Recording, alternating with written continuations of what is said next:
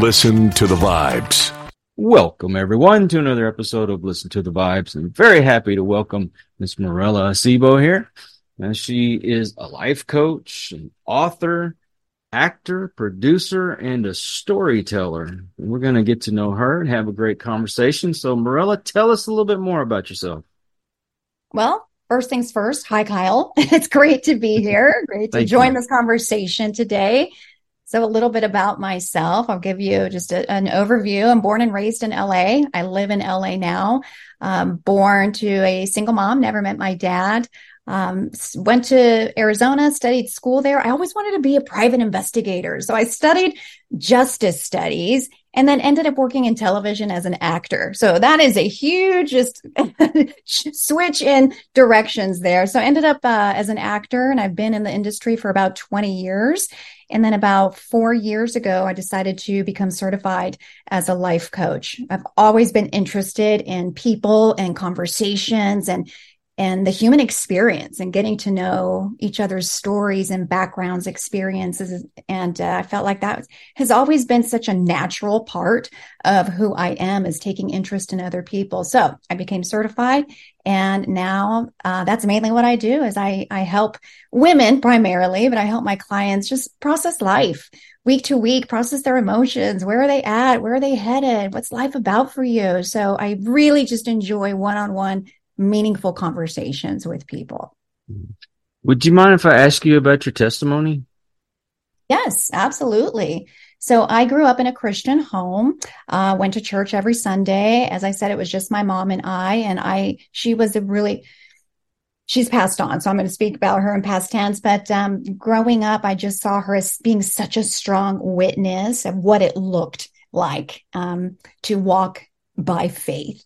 And so growing up, I went through the motions, didn't really feel like it was something maybe I wanted to continue. So as a teenager, once I could make really my own choices, is I decided to walk away from the church for about 10 years and then just live my life for 10 years, lived the college life. I wanted to see what life was like outside of faith, outside of the Christian lifestyle. And so I did that, and I had a lot of fun, I have to say, just tried a bunch of things and just lived like the world. And when I came back to faith, well, let me back up a little bit. My mom was diagnosed with cancer. And so that's really what started to draw me back to my faith. So I ended up moving back to California, LA, to take care of her. It's just the two of us. And so I decided to leave behind just everything I was doing, my life back in Arizona, moved in with her. And through my care for her, again, she just was such a strong witness to me that even as her health is failing, I could see this inner strength and this inner peace. And she was really just, again, walking by faith. And so that really impressed me because she had every reason in the world to hate her life, be mad at God, just feel all those feelings. And yet she didn't. She was just had this radical acceptance of her health, and she had this confidence of where she was going. So that really did catch my attention. And there came a point where she could no longer drive, and she would ask me to take her to church. And of course I would take her to church. And that's where God started to draw me back. I think at that point I was really in need. I didn't even realize I had the need, but I was so overwhelmed with with life, with caring for her, with the emotions that come with taking care of a sick parent. And I just found myself out of answers, not knowing am I doing enough?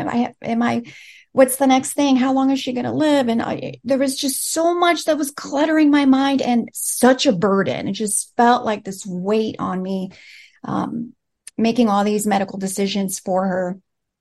So that's what slowly was starting to draw me back. There was a peace that was undeniable that I experienced going back to church, now in a place of need, as opposed to growing up and doing it because this is what my mom does and this is what we do. So it became very experiential for me. I felt a peace. I felt like I'm back home. I don't understand all of it. And in fact, I came back with a lot of questions, a lot of doubt, a lot of things I didn't understand, but I was open to receive more of what I experienced going to church. Yeah.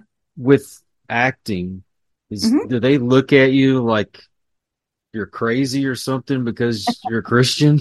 Most of the time, it doesn't come up. It's not Really? something that is ever asked.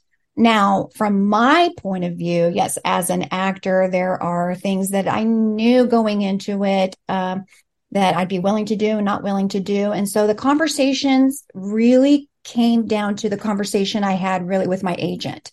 She wanted to know, well, why aren't you willing to go out for that audition if there's, nudity required or there's a certain language required? And so when I would read the script, I would say, yeah, this is not something I'm comfortable with doing. So that becomes really a tricky thing, because when you're working with an agent, you're basically agreeing that you're going to go audition to everything that comes their way, and thus my way, because that's how we get paid by me auditioning. It's a numbers game. So the more I go out and audition and book things, the more both of us get paid. And so a lot of agents, you have to, it's a tricky conversation. The expectation is you don't get a say. As an actor, you don't get a say. This is where you're going to go. This is the time, and this is the role you're going to play.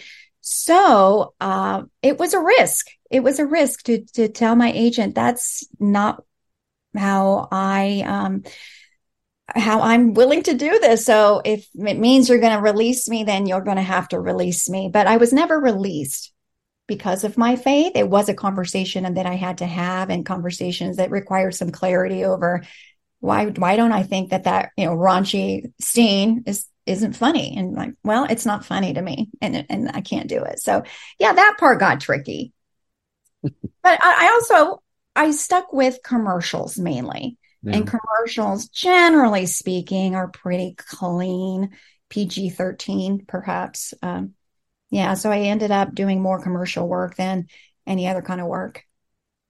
Now, if I read correctly, you at first didn't really want to be married or have kids. What changed all that?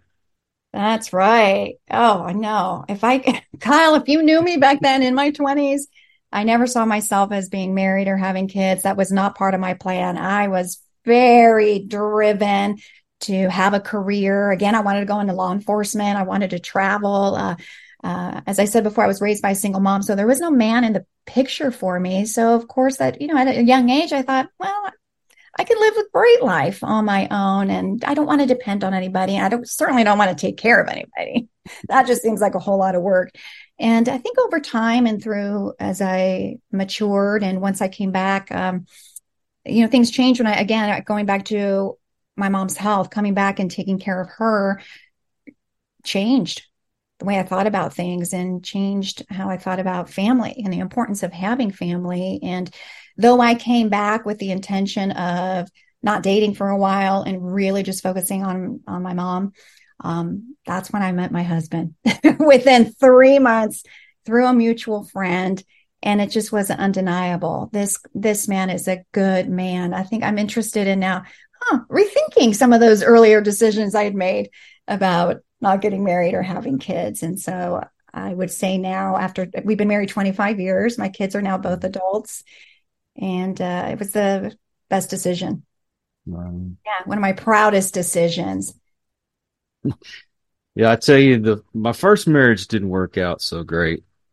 And it took me about 10 years of living, well, I say on my own. I had a revolving door, I think, of women.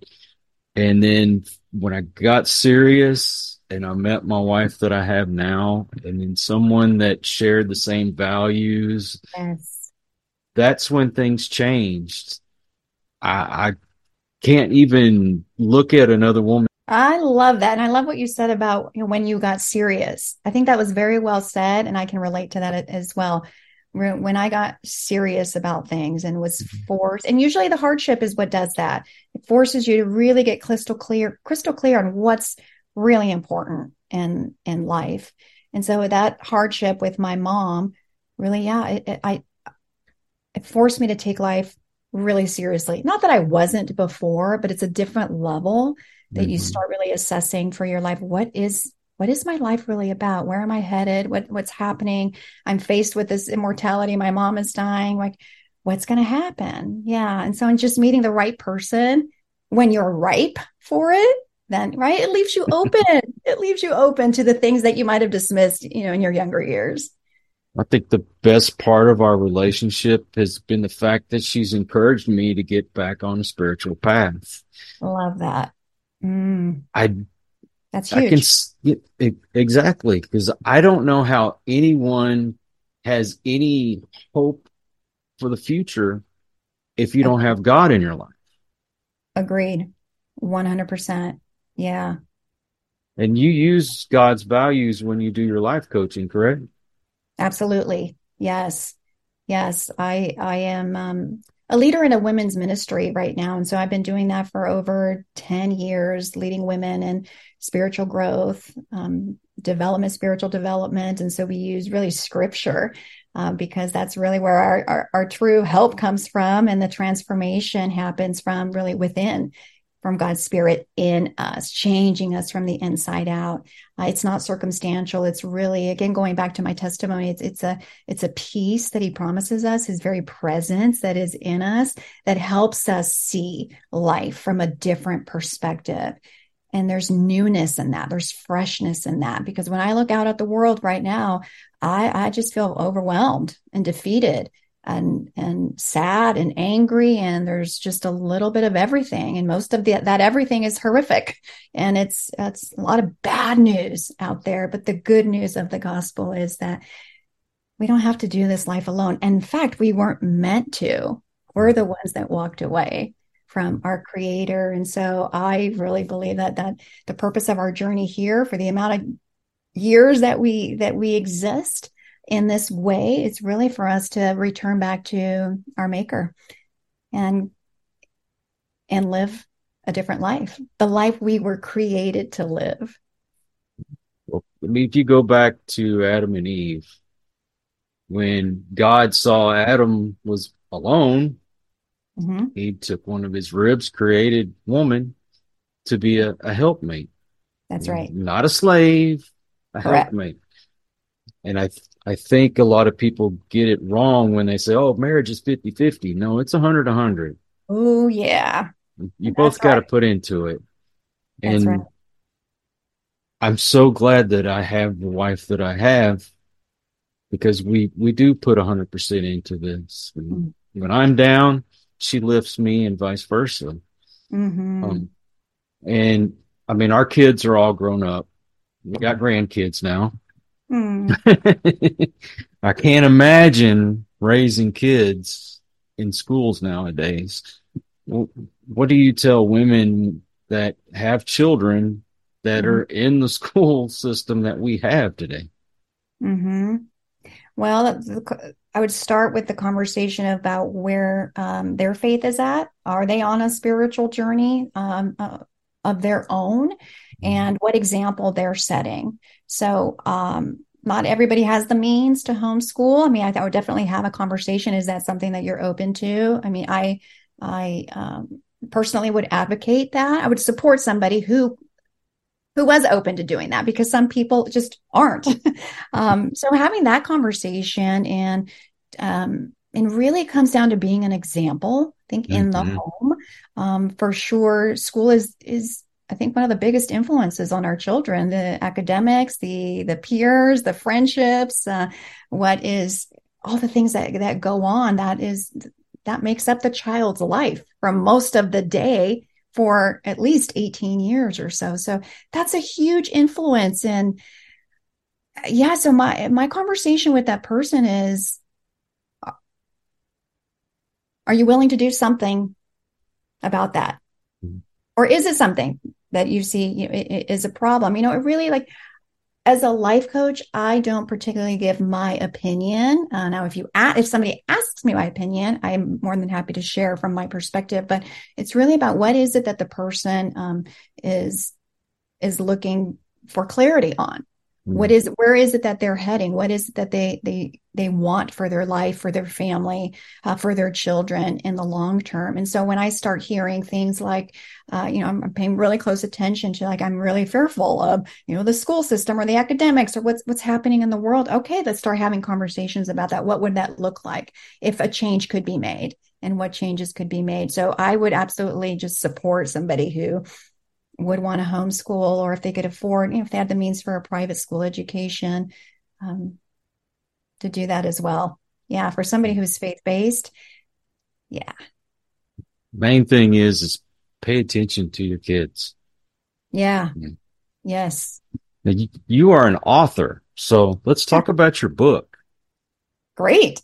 Well, my book is for moms specifically, although I have had dads tell me this book is for dads as well.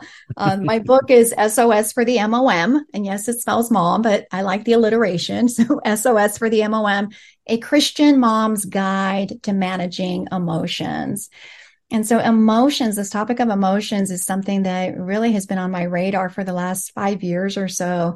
And I started really just paying attention to conversations I was having with friends and interactions with friends and strangers. And I realized how quickly our conversation goes towards how we're feeling. Oh, I'm just so overwhelmed. I'm stressed out. Or, I had a fight with my husband and I'm mad at my kids. And so, that emotion kept coming up for me. And I just became obsessed about that topic and the fact that, we are here having a human experience. And part of that human experience is an emotional experience as well, that we're constantly feeling something about something. If I'm in traffic, I'm feeling impatient, or I'm not, or I'm having a conversation, I'm feeling something. So I started really just honing in on that. And because I am a mom and I struggled early on, and I could say even still do, with my emotions really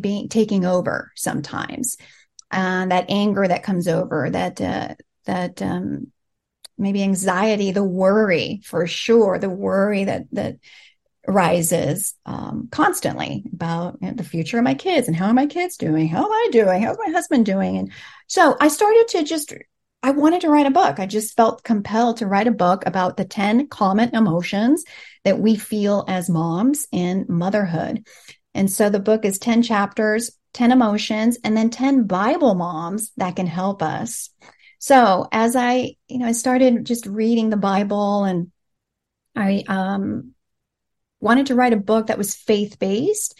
So I started thinking, all right, well, what does the Bible have to say about all these emotions, right? Like, what help is there in the Bible? And I started revisiting the stories of the early matriarchs of the faith. So the moms in the book of Genesis, mostly in Genesis. And so that first book in the Bible. And as I started revisiting those stories, I started really unpacking and looking at their stories from the perspective of a mom. What might she have felt?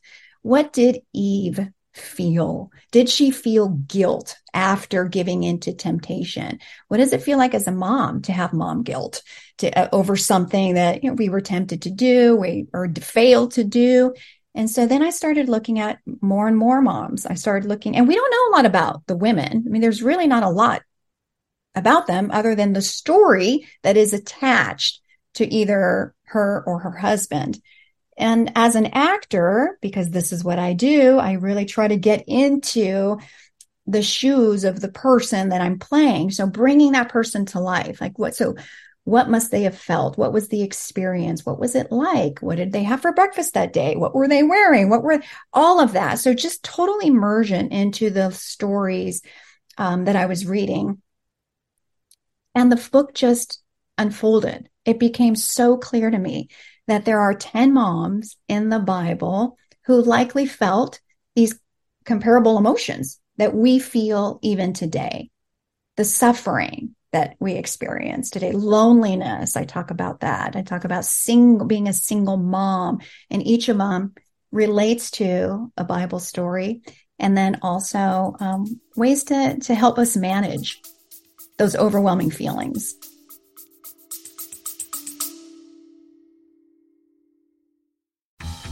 I'm comedian David Race in Los Angeles. I host a celebrity-filled paranormal talk show like no other. Monstrosity has great guests answering weird questions.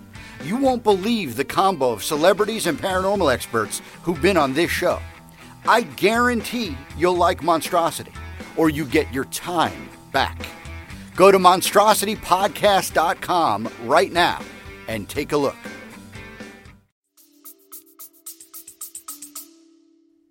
Well, I was a single dad. Took Okay. care of my boys. And I have to say, moms out there, you're a superhero taking care of kids. Yeah. It was rough.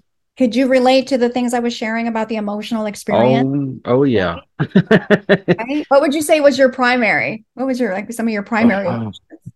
You know, it's I guess frustration for one. Yeah.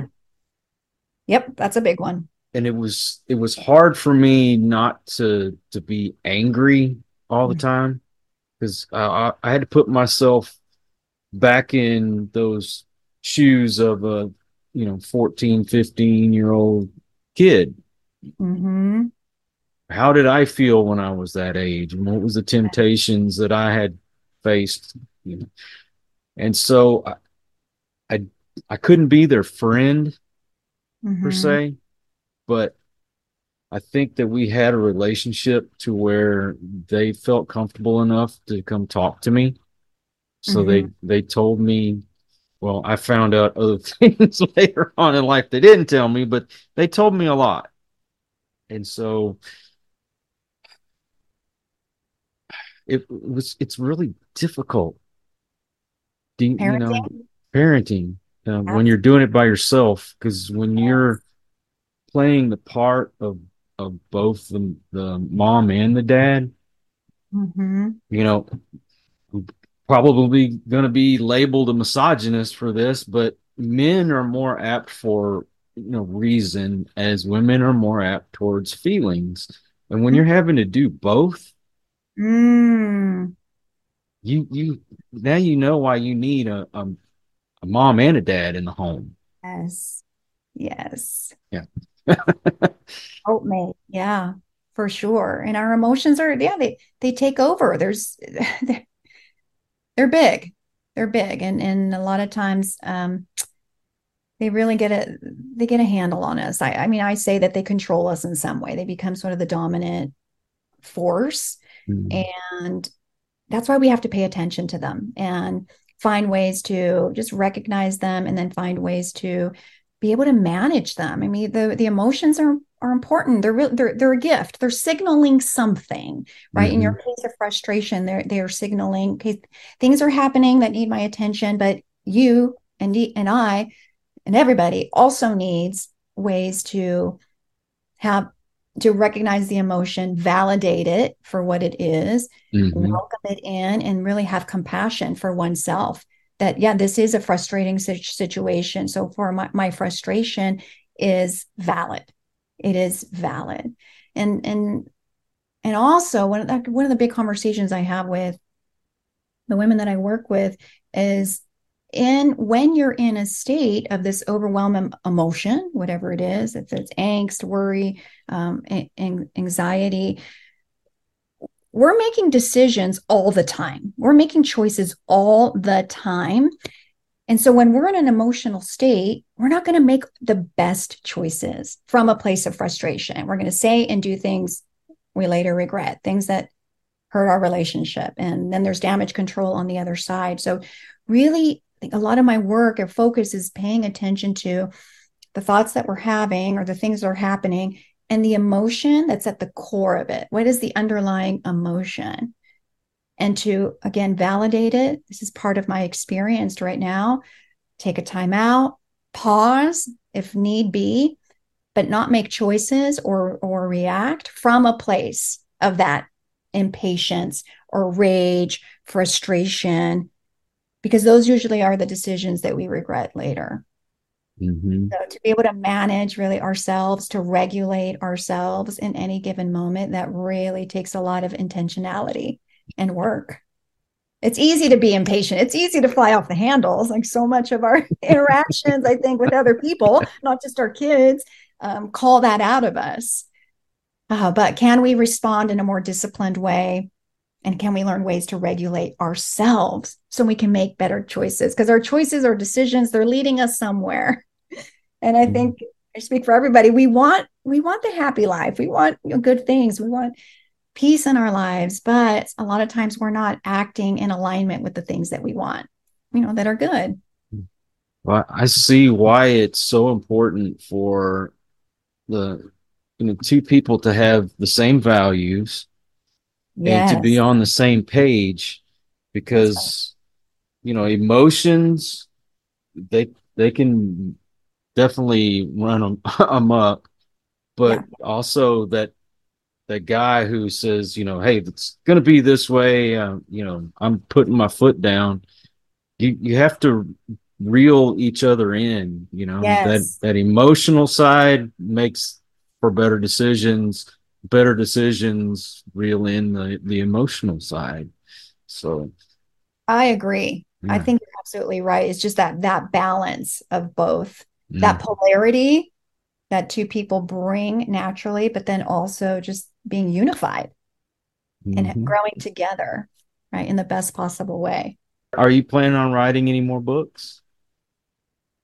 I think I have another book in me, but I'm not quite sure yet what that's going to look like. I think right now I'm still focusing on my first book and sharing that with others. And I don't know. I'm not sure.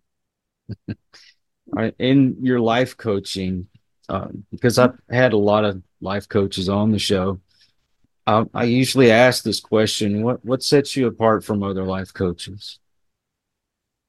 I think my personality, number one. I would say that just in general. I mean, there's a lot of people in any single profession, doctors and lawyers and therapists and such. So what sets any two people apart is that there's only one you, there's only one me.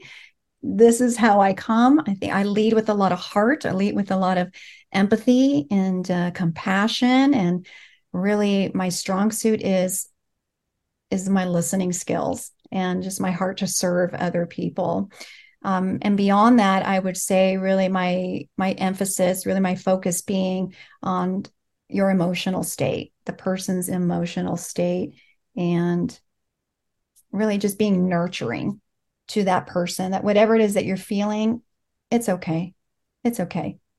We don't have to live guilty or like in judgment of yourself all the time. No. Let's unpack it.